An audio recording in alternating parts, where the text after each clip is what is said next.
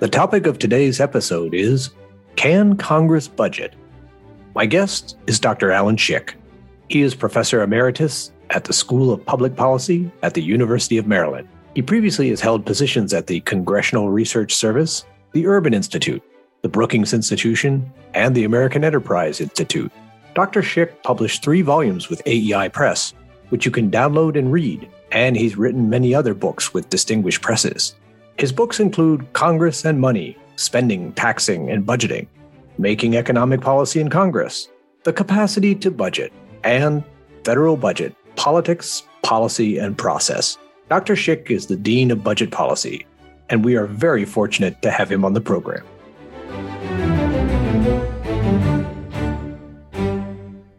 Welcome to the Understanding Congress podcast. Thank you. Good to be here.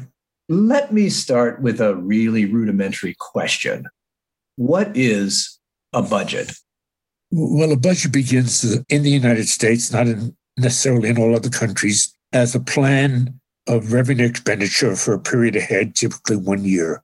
Congress does it and the president does it. Each has its own budget, but they differ in one important regard.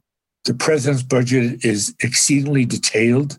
It spills over thousands of pages, going through every account, many programs, activities, then it is submitted to Congress.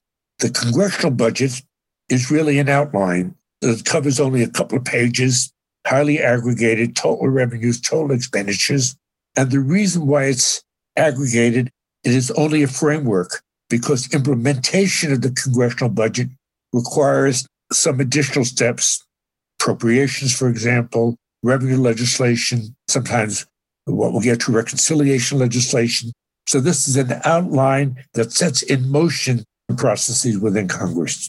Great. Yes. And I'm glad you highlighted the point that one should not confuse a budget or an appropriation. So that sets me up very nicely to ask you about the basics of the current congressional budget process. It was more or less created by the 1974 Congressional Budget and Impoundment Control Act. You were on Capitol Hill working at the Congressional Research Service when the law was passed. What were the main features of the act and what process did it create for budgeting?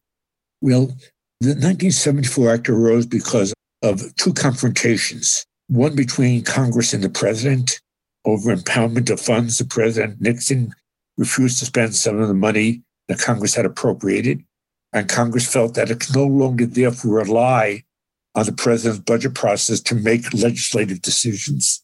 And the second conflict was in Congress itself between the appropriation committees, which controlled a portion of the budget, and other congressional committees, which control what we now call mandatory expenditure, particularly entitlements.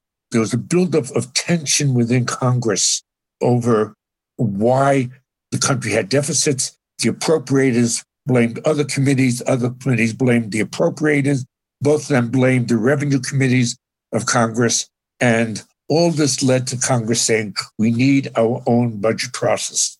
The budget process they established includes the Congressional Budget Office, which has survived and flourished, has a great deal of independence, a scorekeeping process run by the Congressional Budget Office, which measures the budgetary impact of legislation passed by Congress, or actually all legislation reported by House and Senate committees, gets a price tag put in by the Congressional Budget Office. These features have survived quite well. In addition, Congress would pass what's called a budget resolution. Initially, the idea was Congress would pass 2 resolutions a year, but that proved to be unworkable. So it boiled down to one budget resolution, typically in the spring, which would say these are total revenues, these are total spending, this is the total deficit, this is the total debt of the United States. Now, this is the only point in the year that Congress votes on the totals. Without a budget resolution, the totals are simply the sum of all the separate actions that Congress takes during the year. I mention this because it turns out that voting expressly on the deficit or the debt is not a pleasant activity for Congress. Having a budget resolution means that your fingerprints have to be on it, in contrast to the old situation where the deficit simply happened. Congress was not responsible for it. And I mention it because Congress actually does not adopt budget resolutions in most years. The law says it should, but it's distasteful. So Congress adopts budget resolutions only in those years, like 2021, where it has an additional reason called reconciliation for adopting a budget resolution. And I think we may discuss reconciliation a bit later in the program, but that is really the only reason why Congress has an incentive to adopt a budget resolution these days. All right. So per the law, the way it's supposed to work is the president early in the year, in the calendar year, submits the budget, his budget.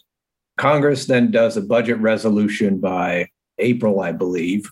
Subsequently, the appropriations committees are supposed to move the 12 individual appropriations act. And then we can also have reconciliation, and all that is supposed to be done by September 30th. Is that correct? Well, you just described a bit of fiction because hardly any of this happens according to script.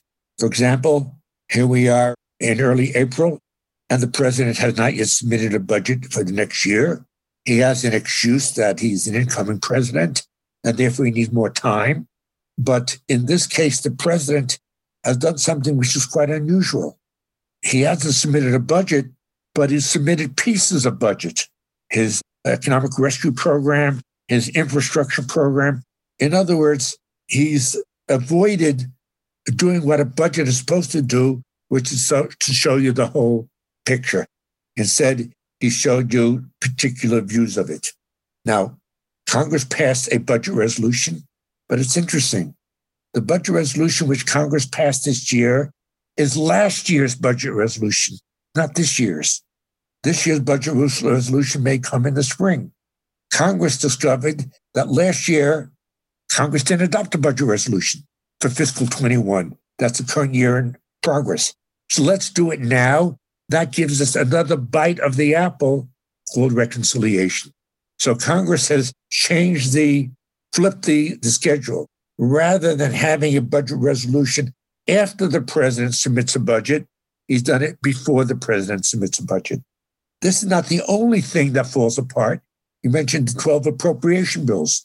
In most years, Congress passes the 12 appropriation bills well after the September 30th deadline, and it lumps them into a single measure. In just a few months ago, Congress passed the fattest, the lengthiest bill in American history, weighing in at more than 2,000 statute pages, almost 6,000 bill pages, the Consolidated Appropriation Act of 2021, containing not only all 12 appropriation bills, but dozens and dozens of other measures as well. One law, many bills. Remarkable the way reality has so deeply deviated from the process that was set up in the 74 Budget Act. I do have a follow-up about the 74 Budget Act process, the way it's supposed to work. Each House of Congress has a budget committee. What are their responsibilities? And do they have real authority or power over the budget process? The budget committees control the budget resolution. And therefore, the power of the budget committees is only as powerful as the budget resolution itself. They have no other legislative jurisdiction. That is, they have one job to produce a budget resolution. And that means as follows. In some years, the budget committees are out of the script and they have no power. Congress fails to pass a budget resolution. The budget committees have no influence on what Congress does. In other years, the budget committees are the most important actors in Congress. In other words, there's no in-between situation. Either the budget committees are powerless and sidelined. That's a situation when there's no budget resolution. Or alternatively, the budget committees are front center of the legislative process. that's a year when there is a budget resolution, which is the budget committees attach reconciliation to it. And in those circumstances, they are perhaps the most important committees in Congress. It's all or nothing. Either they're all powerful or they're powerless. Amazing. To follow up on this habit of Congress not adopting a resolution, a kind of revenues and spending plan, if memory serves, in the last decade, I believe under the Obama administration, a deal was cut between Congress and Obama, wherein there were statutory spending caps for some number of years, which from the first blush looks like it almost sort of replaced a budget resolution in terms of having aggregate spending limitations. Is that right? You're exactly right.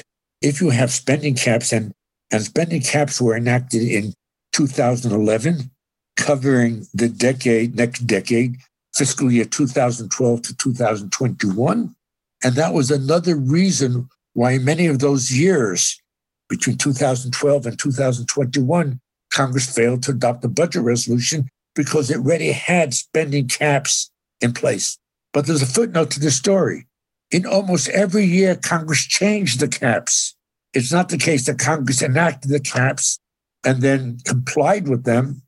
Congress adopted additional legislation which modified the spending caps. And it also found other ways of running around the spending caps, one of which had the very interesting acronym CHIMPS. I don't know if you're familiar with changes in mandatory programs. Okay. For example, something around 2014, Congress changed Medicare for about 2025. Okay. Knowing that the changes would never occur, but it can count the savings as offsets to the caps. And every dollar of savings produced additional money to be spent within the caps. It was a lot of fun, by the way. Oh, astonishing, the level of complexity. Well, so we laid out the present statutory budget process. We've also noted that the regular practice has deviated far from that. For the sake of giving listeners a little historical perspective, could you characterize the process prior to 1974? And I should say, of course, since the founding, the budget process has evolved many, many, many, many times. But I got the impression from, early 1920s to 1974, we had a budget process that was a bit more presidential or executive centric. Is that correct? That's exactly right. In 1921, Congress passed the Budget and Accounting Act, which empowered the president to send a budget to Congress each year. In effect, Congress enlisted the president to be its instrument of spending control. Congress felt we can't do it ourselves. We're too fragmented. We have too many interests, and therefore let us rely on the president's budget to control spending. What happened, of course, is that armed with a budget process, the president became what was referred to as the imperial president. He used the power to budget and other presidential powers, particularly during World War II, the Cold War, to greatly change the balance of power between the two branches. And so it wasn't simply the case that the president had a budget process. The president had a budget process which dominated what Congress did. Every step of the way, before Congress appropriated, for example, what does the president want? How much more or less are we providing than the president asked for? That kind of budgetary arithmetic gave the advantage to the president. In the aftermath of Watergate and Vietnam, in the late 60s and early 70s, Congress says, we don't want so much presidential domination. So, as we discussed earlier, it created its own budget process in 1974. What it didn't do, however, was to eliminate the president's budget process. So now we have in Washington, for the first time in American history, two power centers of budgeting. Not surprisingly, sometimes they clash. In 2021, the Democrats are trying to fuse them together. And if they succeed, with the president and Congress on the same page, so to speak, this would be an awesome exercise of budgetary power. Yeah. So let's talk about today and the strange place we find ourselves in. I should say as a footnote, I recall reading perhaps something that you had written when the 74 Budget Act was adopted. Making elected officials vote on aggregates was viewed as a way of creating a disincentive to run deficits and to pile up debt. But it doesn't seem to have worked quite that way, because we are now staring down annual deficits of $2 trillion, national debts at $28 trillion. And we've seen the budget process, as we've alluded to already, devolve into something that looks nothing like the 74 process and feels like annual adhocracy, what with bills being rolled into omnibuses and reconciliation being used the calendar year after, the budget year. How do we get here? Why has Congress drifted so far from the process set forth in the 74 Congressional Budget Act? It's very easy to blame Congress for the reasons you just mentioned. Congress follows the procedural advantages of the Congressional Budget Act, but really doesn't really control the aggregates, which is the purpose of the act. And there's a good reason for it. To understand the behavior of Congress, the first place you got to look is outside Congress. And the message American voters give to Congress is a kind of conflicted message. We want a smaller government and we want bigger programs. Public opinion polls have consistently shown this. Americans think that government is too large. It spends too much, it taxes too much, and it borrows too much. However, when you zero in on particular programs, whether it's defense or social programs or education or infrastructure, Americans overwhelmingly say spend at least the same amount and often spend a lot more. So the mixed messages that Congress has received have paralyzed its capacity to do what budgeting does. It's supposed to do, rather, to reconcile the parts with the whole, the individual pieces of the budget with the totals. As you, in effect, have pointed out, the parts of the budget determine the totals. What Congress contemplated in 1974 was the opposite, that the totals would govern the parts. It hasn't worked out that way. Yeah. I mean, you've watched Congress a long time, and you've certainly known many members of the legislature. Does it feel to you as if, the incentives to lower taxes and spend more have kind of always been there because the American people are happy to have it be that way, but that members of Congress themselves are just more inclined these days to give in to the incentives? They're less moralistic about running deficits, less willing to kind of throw themselves in front of a spending bill that's making its way out of the door if the numbers don't line up?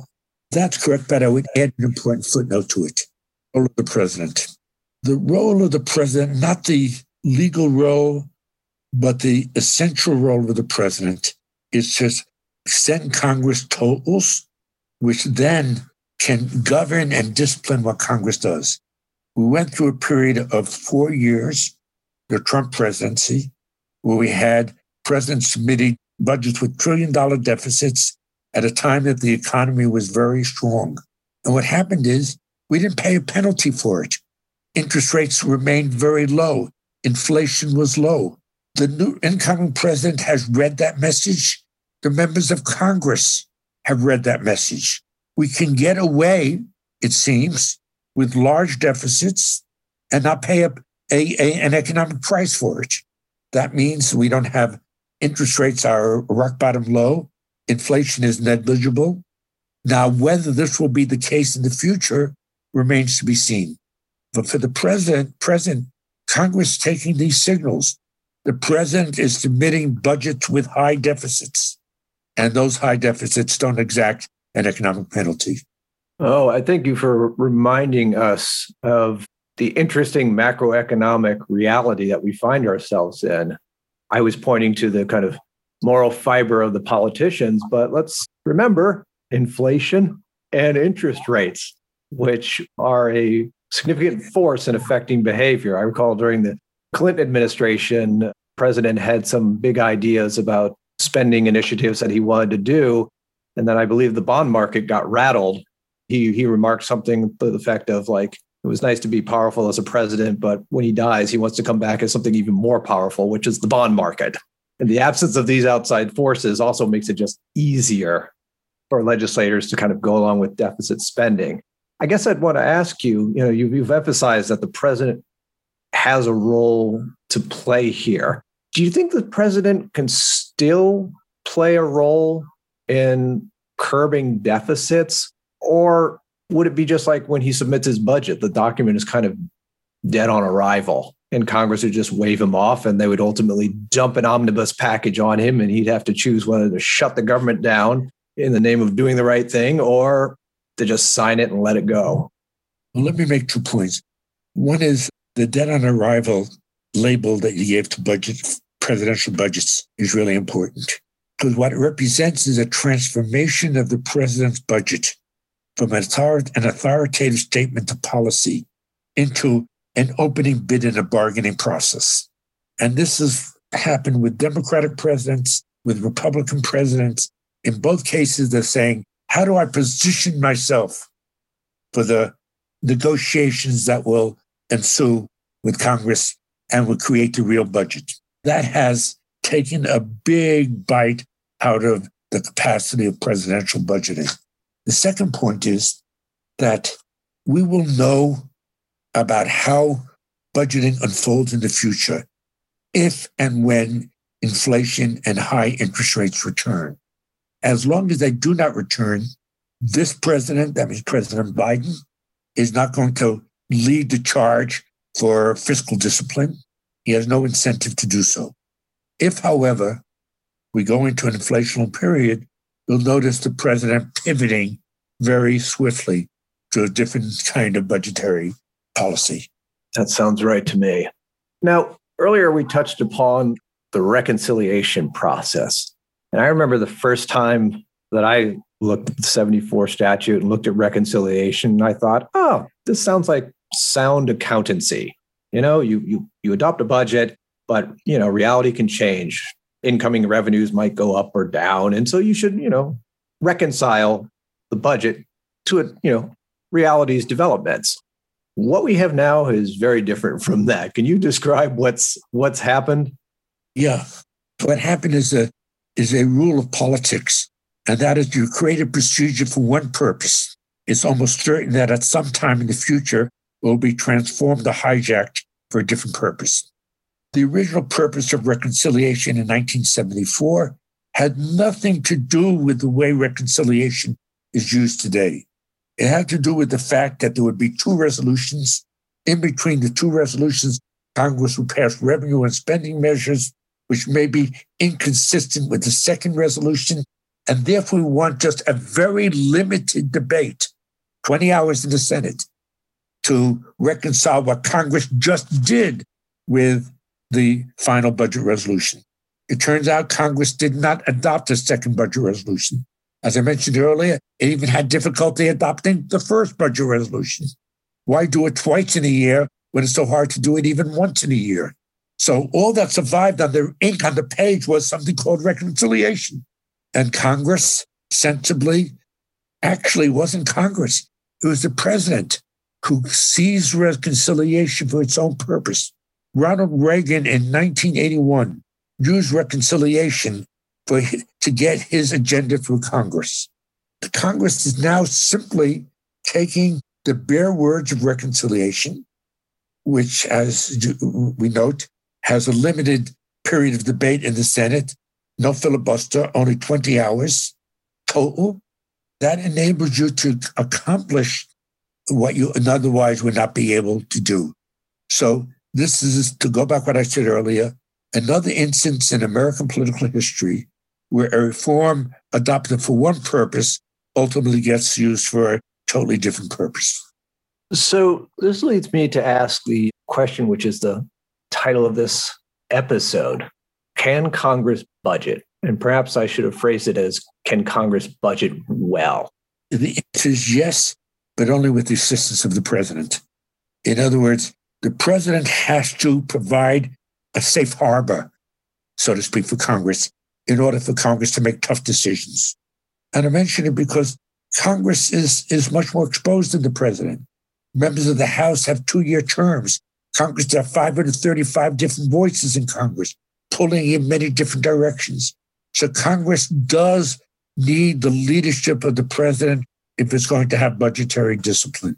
Without that leadership, Congress is not going to be front center saying, let's make all these very tough decisions, which will actually doom our reelection chances. Yeah. I mean, it looks to me that the kind of natural pluralistic forces in the country, all of which, or most of which these days, are organized or represented in Washington in one way or another, are all pushing for the thing that they want, whether it's lower this tax or increase this spending, et cetera, et cetera. And you put that all together and you have all those forces hitting upon Congress, it would seem fairly natural for the legislative body, which is to be representative, to respond and to give in. And that would kind of naturally lead to deficits. There's just not a whole lot of groups in society who are regularly advocating to raise taxes and doing so with gusto. And you rightly point out that the president's a unique actor. He can create, to a degree, public opinion through leadership by emphasizing certain things like, let's get our fiscal books in order. That noted, let me just ask a follow-up to help us close out the program. Listeners might be, to some degree, despairing of the state of the budget process right now. Yes, we can hope for a president who will be strong in this area. What else can we do? If we can't have that great man come in or great woman come in and lead from the executive office and improve our budgeting, is there any way we can fix the 74 CBA to make it less likely to fail? There are things you can do to be more transparent, to have more objectivity, more independence. I don't think they'll add up to a fundamental change in legislative behavior. Unfortunately, my own view is that things have to be bad for budgeting to get better. In other words, you look at the situation. When will the president go to Congress and say, we have to exercise budgetary discipline? That's only whether it's the bond market or the economy as a whole seem to be providing signals that overspending, overborrowing, maybe overtaxing by Congress is creating economic problems. We're not in that situation right now. Right now, we're worried about the pandemic, getting over it. If it turns out that in the period after the pandemic, that the economy is stable, the president will continue to propose significant deficits. If it turns out that, as we mentioned earlier, interest rates and inflation move in an adverse direction, you will see the president coming before Congress and saying we have to be disciplined. What the president will not do is say, I'm changing my mind. The president will make it appear, as any president would, as a natural evolution in policy. This was appropriate in 2021. Now we're in 2022 or 2023, and we need to sing in a different choir. Dr. Alan Schick, thank you for being on the program and answering the question, can Congress budget? Thank you very much, and let's wait and see whether it can.